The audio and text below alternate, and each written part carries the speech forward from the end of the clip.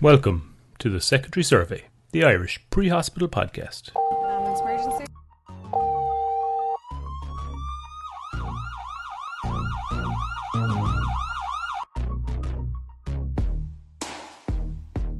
Hi, I'm Stephen O'Flaherty. I'm Joe Mooney. And I'm Viv Ford. Welcome to this episode of the Secondary Survey. This month it's all about the new Pre-Hospital Emergency Care Council's Clinical Practice Guidelines 2021, which were released recently. The last CPGs were released in 2017 and were tweaked in March 2018. These new CPGs have been completely overhauled and with a lot of new changes in our treatments and medications that we administer to our patients.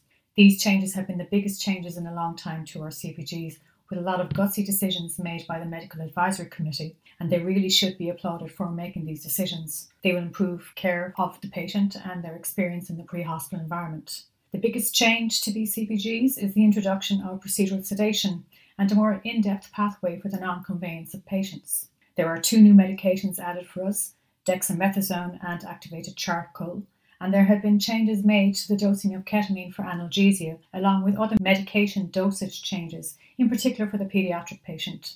I will talk us through procedural sedation.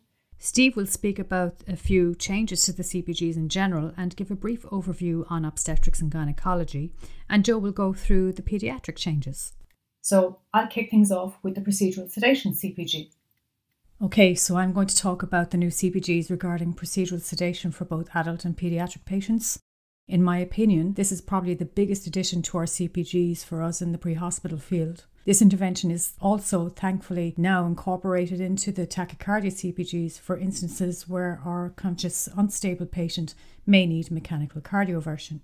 Both the adult and paediatric procedural sedation analgesia CPGs are pretty much the same except for the medication dosages.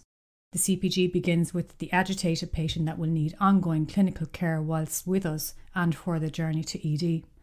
Now, for the CPG, we have to have a minimum of monitoring and equipment available to us if possible. These include your ECG and defibrillator, BP monitoring, ETCO2 monitoring, SpO2, BVM and oxygen masks, basic and advanced airways.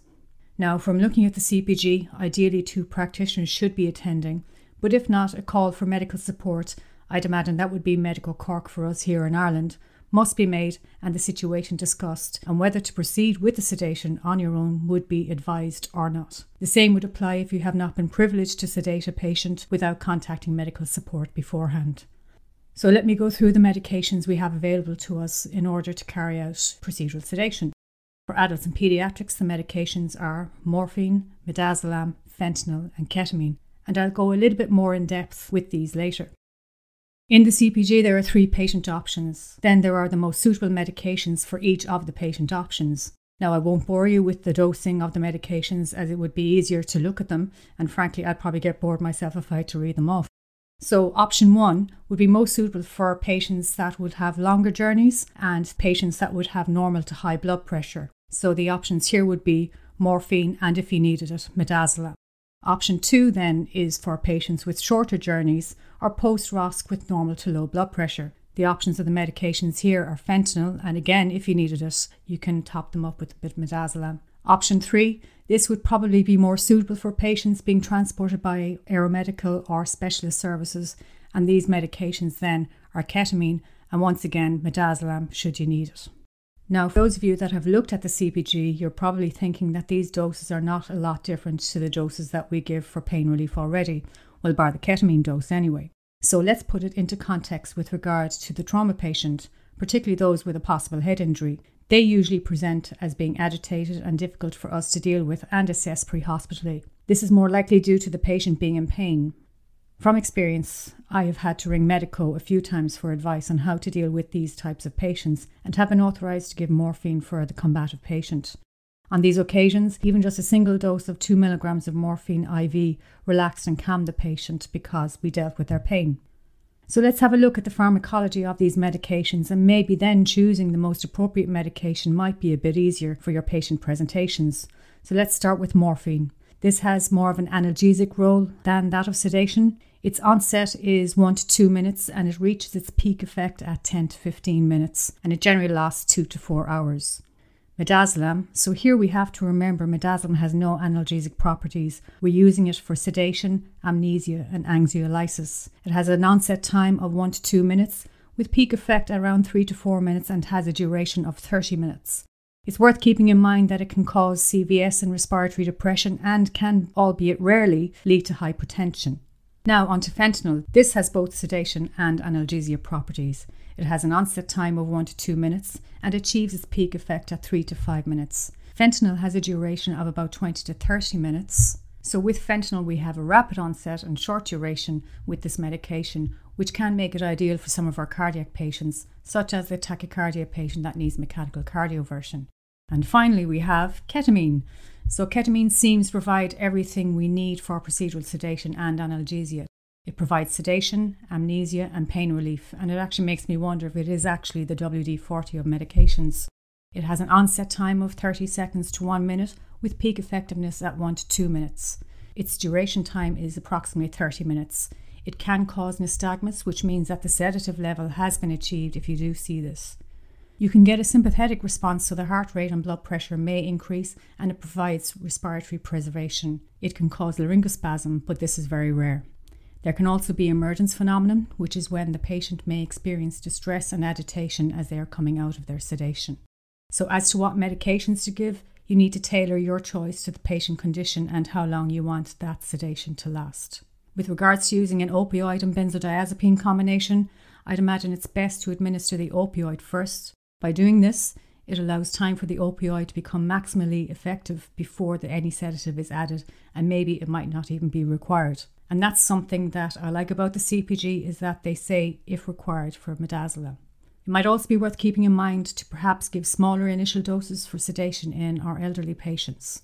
Also the CPG, there is a sedation assessment tool, the Richmond Agitation Sedation Scale.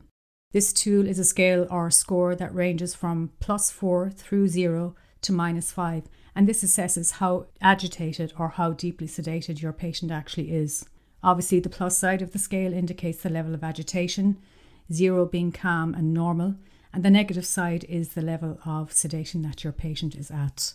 Like I said earlier, the adult and paediatric CPGs are the same, except in the paediatric CPG, the dosages of the medication are weight-based and the repeat doses are different. It is interesting to have intramuscular ketamine added for us as a route used for procedural sedation. During an online procedural sedation course I attended this summer, I did learn that the IM route for ketamine in paediatric sedation has an incident rate of 5 to 10% of causing vomiting as the patient recovers, and the patient will have a longer recovery time.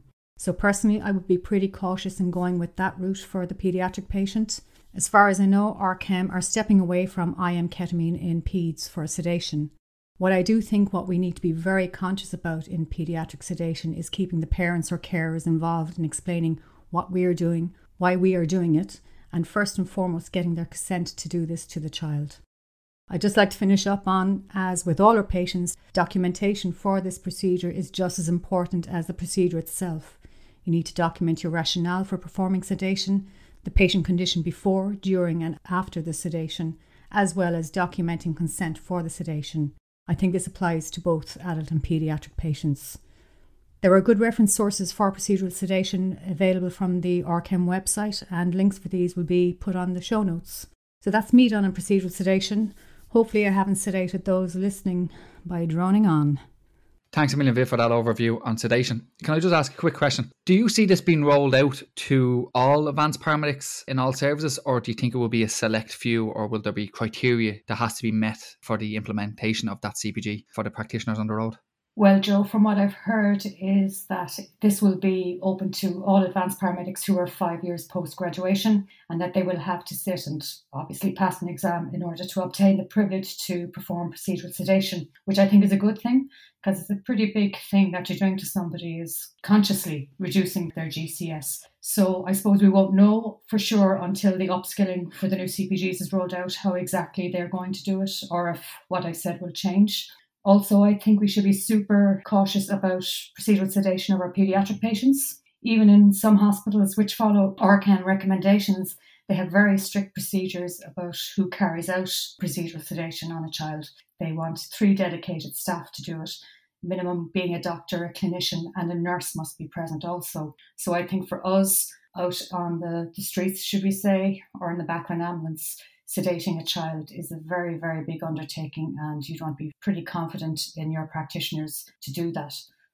Yeah, I would agree with that. Absolutely. To sedate a child is a big step forward. There are some cases that it will need to be done, but again, very experienced colleagues, and especially if they go through training and they pass the exam, that the support is there for them. And I think overall the procedural sedation step forward is fantastic, and it is needed. And I think as a safety net for all staff, I think if it is 5 years post registration and an exam passed, it is safety net for all the staff as well. So I think it's a fantastic step forward. Absolutely. Yeah, it really is. And I'm really glad they have procedural sedation in the tachycardia CPG now, because I don't think anybody really wants to shock somebody who is conscious or semi-conscious, because they will feel that bang pretty hard. Just want to talk a little bit about the tachycardia CPGs. I think the new CPG for these is a lot better. The 2014 CPGs, my God, you'd need an Enigma decoder to make sense of the first tachycardia CPGs that we had. The 27 CPGs were an improvement. They were easier to follow. But I think the new CPGs we have now is 4 CPGs. The first one is kind of an overview that will direct you to the appropriate tachycardia CPG. So it's broken down into 3 further CPGs. You have tachy with a narrow QRS and a regular rate, tachy with a wide QRS and a regular rate, and tachycardia with an irregular rate. So it breaks down the treatments for those a lot easier, where you're not getting sidetracked by all the other little arms that come off CPGs. So I think that's a super addition to the CPGs this year. Absolutely, 100%. It's probably one of my favourite additions to all CPGs. It's brilliant. It was a minefield, the last 2 editions of that tachycardia CPG. There was just lines everywhere. So in fairness to the Medical Advisory Committee and the person who designed them, it's exceptional. It really is. And the way I think of it is, if they're conscious, they get medication. If they're unresponsive, they get electricity. Right, Joe, I believe you're going to take us through some of the changes in the paediatric CPGs now. I have the very interesting item of the paediatric CPGs. So there's been a few big changes to these CPGs, but also an increase in child safety awareness. So let's start at the beginning. The paediatric assessments. Both patient assessment, primary survey, medical and trauma, and secondary survey CPGs have now added a mandatory box, and it states: report findings as per Children's First Act 2015 to ED staff and TUSLA in a confidential manner. And I feel that this shows an increase in the support from FEC and the Medical Advisory Committee for the pre-hospital care providers and the paediatric patients we may encounter that might need input and support from TUSLA. So let's get on to the main CPGs. For Stryder, the main change for all levels from EMT to AP is the introduction of oral or IM dexamethasone, 300 mics per kilogram. This is a great step forward, and for us really, where we would be treating a stryder would be in the croup scenario, where we're called to a breathing difficulty of a young child, and when we arrive we hear the seal-like bark and a generally unwell child. And dexamethasone has been used in emergency departments for paediatric croup for years now, and it's great that it's now a pre-hospital medication. The Addison's disease CPG has now a fantastic box with the clinical presentations of Addison's. Also, on a side note, it's great to see that the systolic blood pressure box in the adult Addison's disease has been removed, because you can have an Addison's disease patient who has all the clinical signs of an Addisonian crisis but mightn't be hypertensive but will still need hydrocortisone. So it's really good to see that that box is gone. For the diabetic emergencies, now being able to take ketone readings is a huge benefit for us to rule in or rule out diabetic ketoacidosis or DKA. Also, the big change is that glucagon has now gone to an age range and a weight based instead of just an age based. So what do I mean? So a 1-month-old child who's weighing less than 25 kg is getting 500 mics of glucagon, and if they're 1 month old and over 25 kg is 1 milligram. And this is a big step away from the 1 month to 8 years old getting 500 mics and over 8 getting 1 milligram. So again, it's something new for us all. From a pain management point of view, the paracetamol dose is being brought in line with the hospital dose of 15 milligrams per kilogram and not our usual 20 milligrams that we have been given for years. So again, more working with our in-hospital colleagues. Also, the medication doses that are less than 1 milligram throughout the CPGs are now in micrograms. So it's not 0.5 milligrams of a medication, it's 500 mics. It's the same dose, but it's now standard dosing throughout the CPGs. In this shock by blood loss CPG, there is fantastic to see TXA being added for the paediatric CPGs. We know about the CRASH 2 trial in adults, the CRASH-3 trial in adults, and the woman's trial for the postpartum hemorrhage. The CRASH-2 trial shown that TXA in traumatic injuries was a benefit to adult patients. The CRASH-3 trial for traumatic brain injuries was beneficial for adults, and the woman's trial for postpartum hemorrhage was, again, a massive benefit. But very little, if any, trials have been carried out for TXA in paediatric trauma. But the signs now show it's safe, effective, and I strongly believe that TXA is a pre-hospital medication, and it is brilliant to see it being added to the paediatric shock by blood loss CPG. So I think it's fair to say I'm a bit of a fan of TXA. So overall, I think each member of the Medical Advisory Committee needs a huge amount of credit for all the hard work and the steps forward with the new treatments and medications for all levels. So I know, Joe, you're our resident paediatric expert. What kind of jumped out at you from the paediatric CPGs? Thanks, Stephen. A paediatric expert now. If I start getting called up in work now, I'm going to blame you. Yeah, I think the big one was the dexamethasone into the Croup CPG. And as I said in my bit of a spiel there, I think that's a big benefit. What I would have liked to see as well is a box back at the primary and secondary survey for the paediatrics. Because we're focusing so much now on the well-being of the child with giving the TUSLA report to the ED staff or to TUSLA directly in a confidential manner. I would have liked to seen a memory box of signs and symptoms of non-accidental injuries. So things like, nosebleeds under 1, we know that 20% of them are caused by strangulation. Bruises or injuries to non-mobile children. So children who are not crawling, not walking, they shouldn't have bumps or bruises. Human bite marks, burns and skulls. And I think that a box would have been just, a nice kind of refresher to keep in the back of the head or the forefront of the minds actually for people if they're open to CPGs.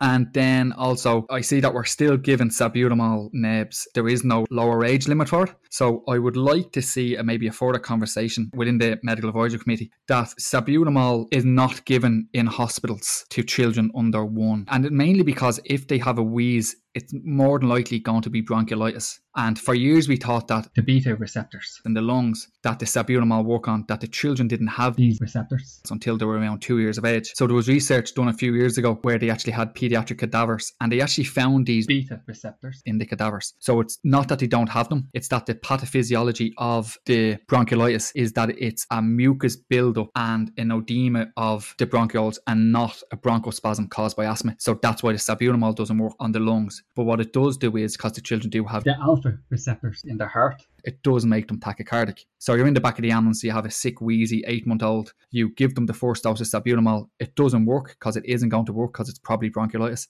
And then you see them getting tachycardic and you go, oh, they must be getting sicker. So what do? We give them a second neb. So I think just a further discussion and further clarification around giving a neb to a child under 1 is probably worthwhile. Now, they're saying over 2 is where the asthma is diagnosed. I think it'd be hard to see an 18 or 19-month-old child wheeze really badly in the back of an ambulance and not give him a neb. But I think under 1, I just don't think you're going to go into any paediatric emergency department in Ireland and see a 5 or 6-month-old on a 2.5 salbutamol neb.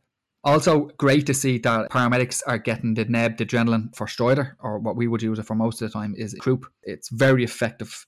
It's a safe medication and it's absolutely life-saving for a life-threatening Croup. So yeah, I think it's a really good paediatric stuff. Also great to see that all the medications are coming in this round and the next round of CPGs in a few years are coming in under the Child Health Ireland, the CHI doses. So all of our doses that will be pre-hospital will be the first dose in hospital treatment. So they'll start further down in their protocols. So again, just more working with our in-hospital colleagues. Joe, I actually think the introduction of nebulized adrenaline for paramedics is brilliant. To be honest, I don't know why it wasn't included in the previous CPGs for them because it is very, very effective on the child who has hard work of breathing, intercostal recession, stridor, the barking cough. It's a scary thing to see, and the fact that paramedics will be able to do this now. Absolutely. Yeah, 100% agree. It's a big step forward and it's brilliant. It's a first line treatment after the DEX. Sorry, so it's technically it's second line, isn't it? So it's after the DEX. And and DEX has been used for generations in the hospitals. It's really good to see that the pre-hospital care of our paediatric patients are coming in line more and more each time with our in-hospital colleagues.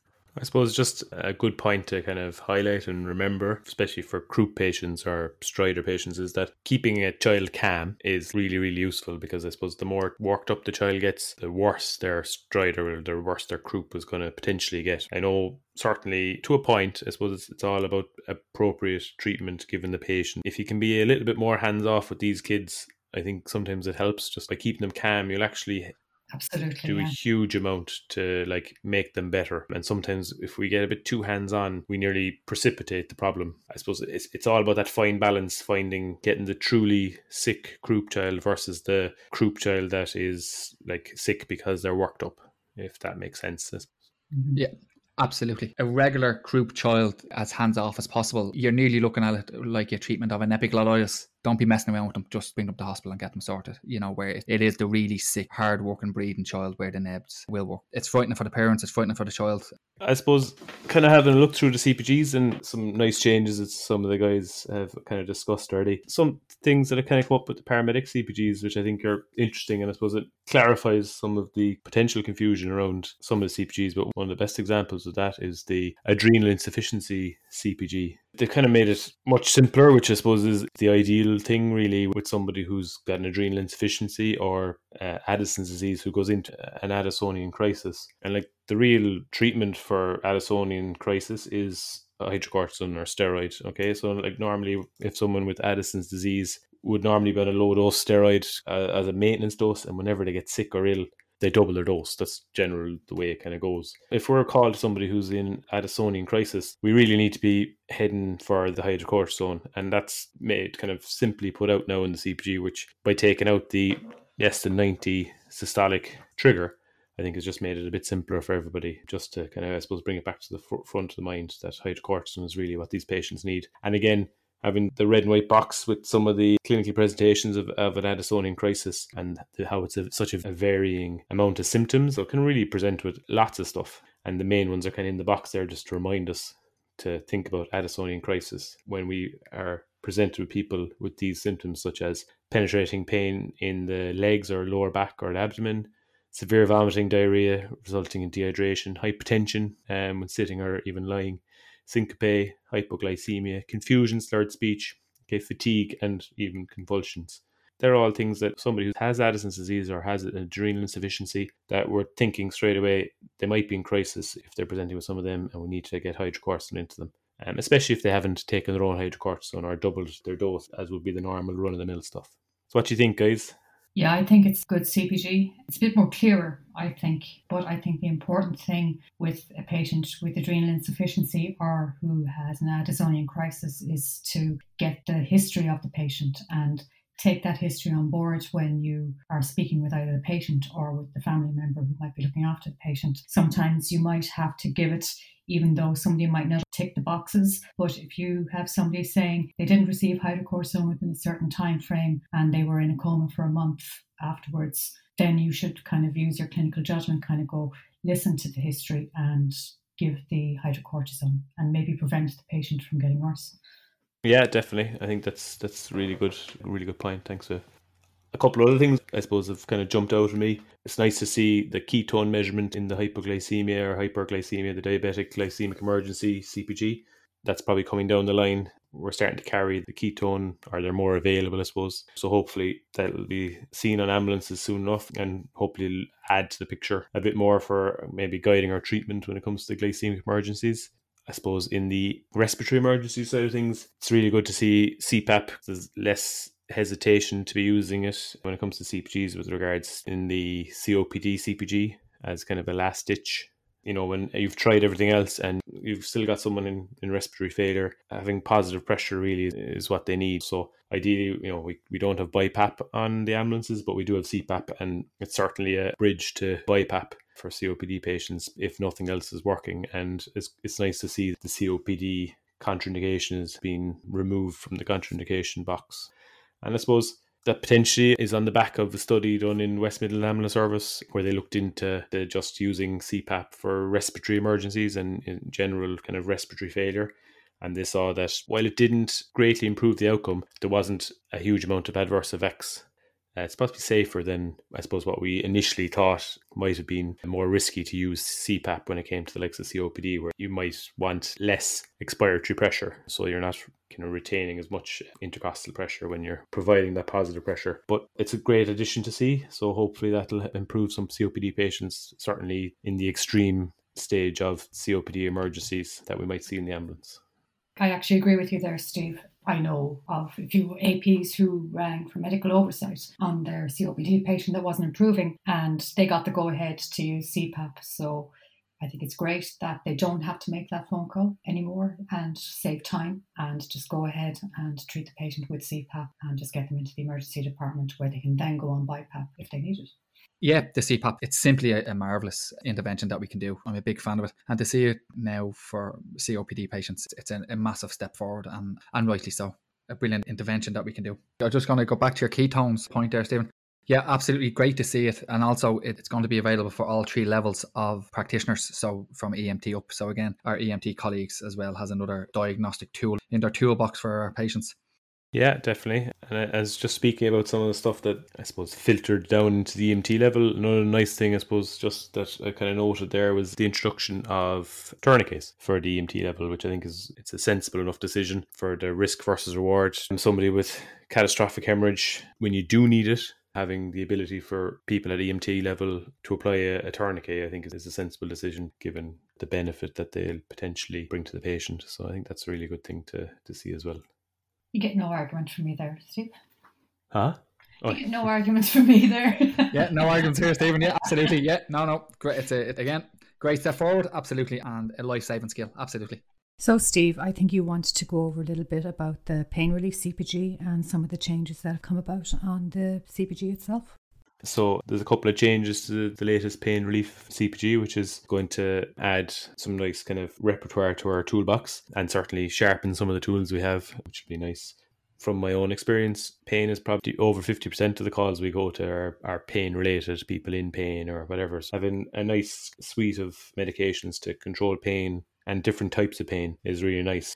And some of the things that are kind of bringing that into the forefront is, the option to do fentanyl IV and morphine IV potentially if it's appropriate. Now, obviously, polyopiate administration comes with its risks, and it's probably better to stick with one opiate over the other. But I suppose sometimes when you're potentially in a situation where you have to give strong pain relief for extrication or something like that, and you maybe have a long journey into hospital, that sometimes fentanyl might be appropriate in the initial stages and morphine might be needed then further on the journey when the fentanyl maybe wears off or something like that. And the increased range of dose for ketamine, I think, will be nice to make that maybe a little bit more user friendly and maybe a bit more effective, because I think most advanced paramedics will probably have rang for medical support to maybe up the ketamine when required, so they're all nice little tweaks to a fairly comprehensive CPG. And I know you have a bit of experience with Conscious IO, and it's nice to see the lidocaine added in there now into the CPG to kind of make it more robust there for that as well. Definitely, for sure. The Conscious IO, you're always bricking it when you're doing it. And what I have found is that there's no pain initially when you puncture the skin with the needle and drill into the bone. But I found that patients, the only time that they complain of pain is when you aspirate it first to see if you're in the bone and then push the flush through. And that's the time that they'll feel the pain. When you set up your medication in the infusion, they don't seem to be complaining of pain then, but it's the initial aspiration and flush is what causes the patient the most discomfort. And I was bricking it each time I've done the Conscious IO. You're just conscious of causing pain to somebody when you're doing something to treat them and to make them feel better. Yeah, and for everybody who's outside of Ireland, bricking it means nervous. It's a nice term. Thanks for the translation there, Steve. No worries. One of the other CPGs that I kind of came across there, which I think is really added to the thinking process behind how we treat these patients, is the submersion immersion incident CPG. So one of the really nice parts of it now is that it's triggering a bit of thought process into one of the reversible causes. So I suppose somebody who isn't breathing after they're being pulled out of the water is potentially in cardiac arrest secondary to hypoxia, or most likely in cardiac arrest secondary to hypoxia. So it's really nice to see that the CPG is going towards the correcting hypoxia, so it goes to, are they responsive? No. Are they breathing spontaneously? No. And then it's open airway and 5 rescue breaths. So it's nice to see that there's a bit of a focus on reversing the reversible cause of hypoxia and continuing ventilations. And then it kind of goes into the whole CPR thing. And it's really nice as well just to see a focus on airway management further down into the CPG, kind of looking at cuffed airway devices. So when it comes to drowning, that we've got, you're potentially going to need higher airway pressures to maybe get ventilations into the lungs. And something that's been kind of added in there as a non-core skill is the consideration of a nasogastric tube, maybe to decompress the stomach. And so I think that's really nice. It's really kind of added a lot to that CPG, which I think it will help patients in the long run. So that's really nice to see. So Steve is now going to go through some of the things we need to know about activated charcoal. In addition to one of the CPGs that we have already is the poisoning CPG is activated charcoal. So activated charcoal is basically charcoal that everybody uses in barbecues, or a medical grade version of that, being heated in the presence of gas. And what that does is it changes the surface area of the charcoal and creates all these tiny pores. Those tiny pores then are used to absorb chemicals within the gut. And that's the point of activated charcoal, is ingest the activated charcoal, that it'll mop up like a sponge any chemicals that are in the gut before they get absorbed into the body. So it's indicated for anybody with GCS15 who's ingested a solid substance, so tablets and the likes of that. And I suppose the important thing to remember is what doesn't work on, and it doesn't work on cyanide, ethanol, ethylene glycol, iron, lithium, methanol, petroleum distillates, and strong acids and alkalis. And there's a list in the medical formulary, and there will be a list in the field guide as to what the indications are for activated charcoal. One thing that I suppose the difference between maybe Talkspace and the CPGs, Talkspace sort of recommend within an hour of ingestion the activated charcoal is most useful for, whereas there's no time mentioned in the CPGs. I'm not sure whether that'll change with the field guide or not. And that comes from evidence that they've seen in studies of sub-toxic doses for obvious reasons, volunteer studies, that the elimination after 1 hour had no clinical significance, and certainly the effect decreased over time. But there isn't much evidence to demonstrate whether there's evidence for benefit after an hour with toxic doses. So I suppose maybe that's why there isn't a time limit on the CPGs. And also for those sustained release tablets, after 1 hour could be indicated.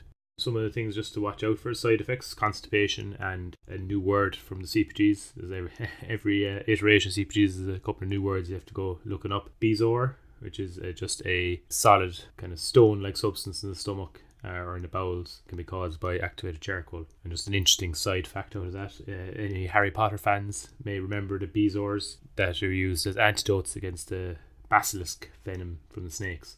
So that's a little nice useless fact for you. So it'll be interesting to see where this goes, whether it'll be implemented and whether there'll be a use for it. So just watch the space, but it's nice to have it included for those instances where it might be of use. And finally, we're going to go through very briefly the obstetrics and gynecology CPGs. Steve is going to give a very brief overview on these, and what we've discovered when we were looking at them is that they probably do deserve their own separate podcast. So we do plan on doing that in the future. So Steve, give us the brief overview, pal. So the new effect CPGs covering maternity are really comprehensive overview of some of the maternity related emergencies, including childbirth, neonatal resuscitation, and some of the complications involved in maternity care. In my own view, a real improvement on the 2017 CPGs, bringing the whole maternity care more in line with treatment received in hospitals. Just some of the main things that we consider the changes. So oxytocin now is a regular medication to be given in childbirth, which brings it in line with the HC policy on the active management third stage of labour. There's some nice clear guidance in the childbirth CPG advising when we should be aiming to have childbirth in hospital as opposed to in the ambulance, and having a little aide-memoire of risk factors for complicated deliveries. There's a couple of new CPGs also involved with some general pregnancy-related emergencies, such as preeclampsia or eclamptic seizures, PV bleeding, vomiting in pregnancy. And also there's a couple of CPGs that have slightly changed. So the breech birth CPG now is more of a malpresentation CPG involving breech birth and face brow presentation. And also there's a separate CPG now on the shoulder dystocia, giving a comprehensive guide to what to do in shoulder dystocia. On the whole, I do think that the CPGs are a great addition to our suite of CPGs, and I look forward to the upskilling. Just looking through all the different changes and things like that, I think we're going to probably have to spend a good number of hours going over the maternity related emergency CPGs and certainly looking into the different contexts behind the changes. Another interesting change is that neonatal resuscitation now is up to 6 weeks of age, so less than and equal to 6 weeks for neonatal resus.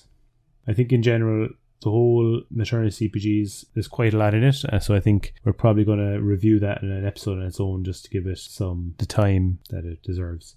Hopefully we'll have some expert opinion as well, just to share some of the context behind some of the changes. And I'm sure I'm not alone here when I say that maternity calls are the calls probably that worry us a lot, because we are certainly not experts at it. We don't see a lot of it. And we certainly don't see a lot of complicated births, thankfully, because we have a very good maternity service in Ireland, and majority of complicated births are picked up early and are managed in hospital. But nonetheless, sometimes these things happen in pre-hospital arena and we have to deal with it. So being prepared is certainly part of our role as paramedics and pre-hospital practitioners. So thanks very much for listening, and thanks for making it all the way to the end of the podcast. We've been delighted to talk about the new CPGs, and we're really excited to see them implemented over the next little while. And we look forward to maybe delving into some of the CPGs in a bit more depth as the year goes on. So thanks again for joining us, and follow us on Twitter, and you can get us in all the normal podcasting places. Okay, thanks very much, and see you next month. Bye. Take care. Stay safe. All information recorded is solely the opinion of the presenters and their guests. They do not represent the views of the employers, nor associated with any establishment or service provider. Content is not to be taken as medical advice and should not affect established guidelines and protocols. Thank you for listening. Take care.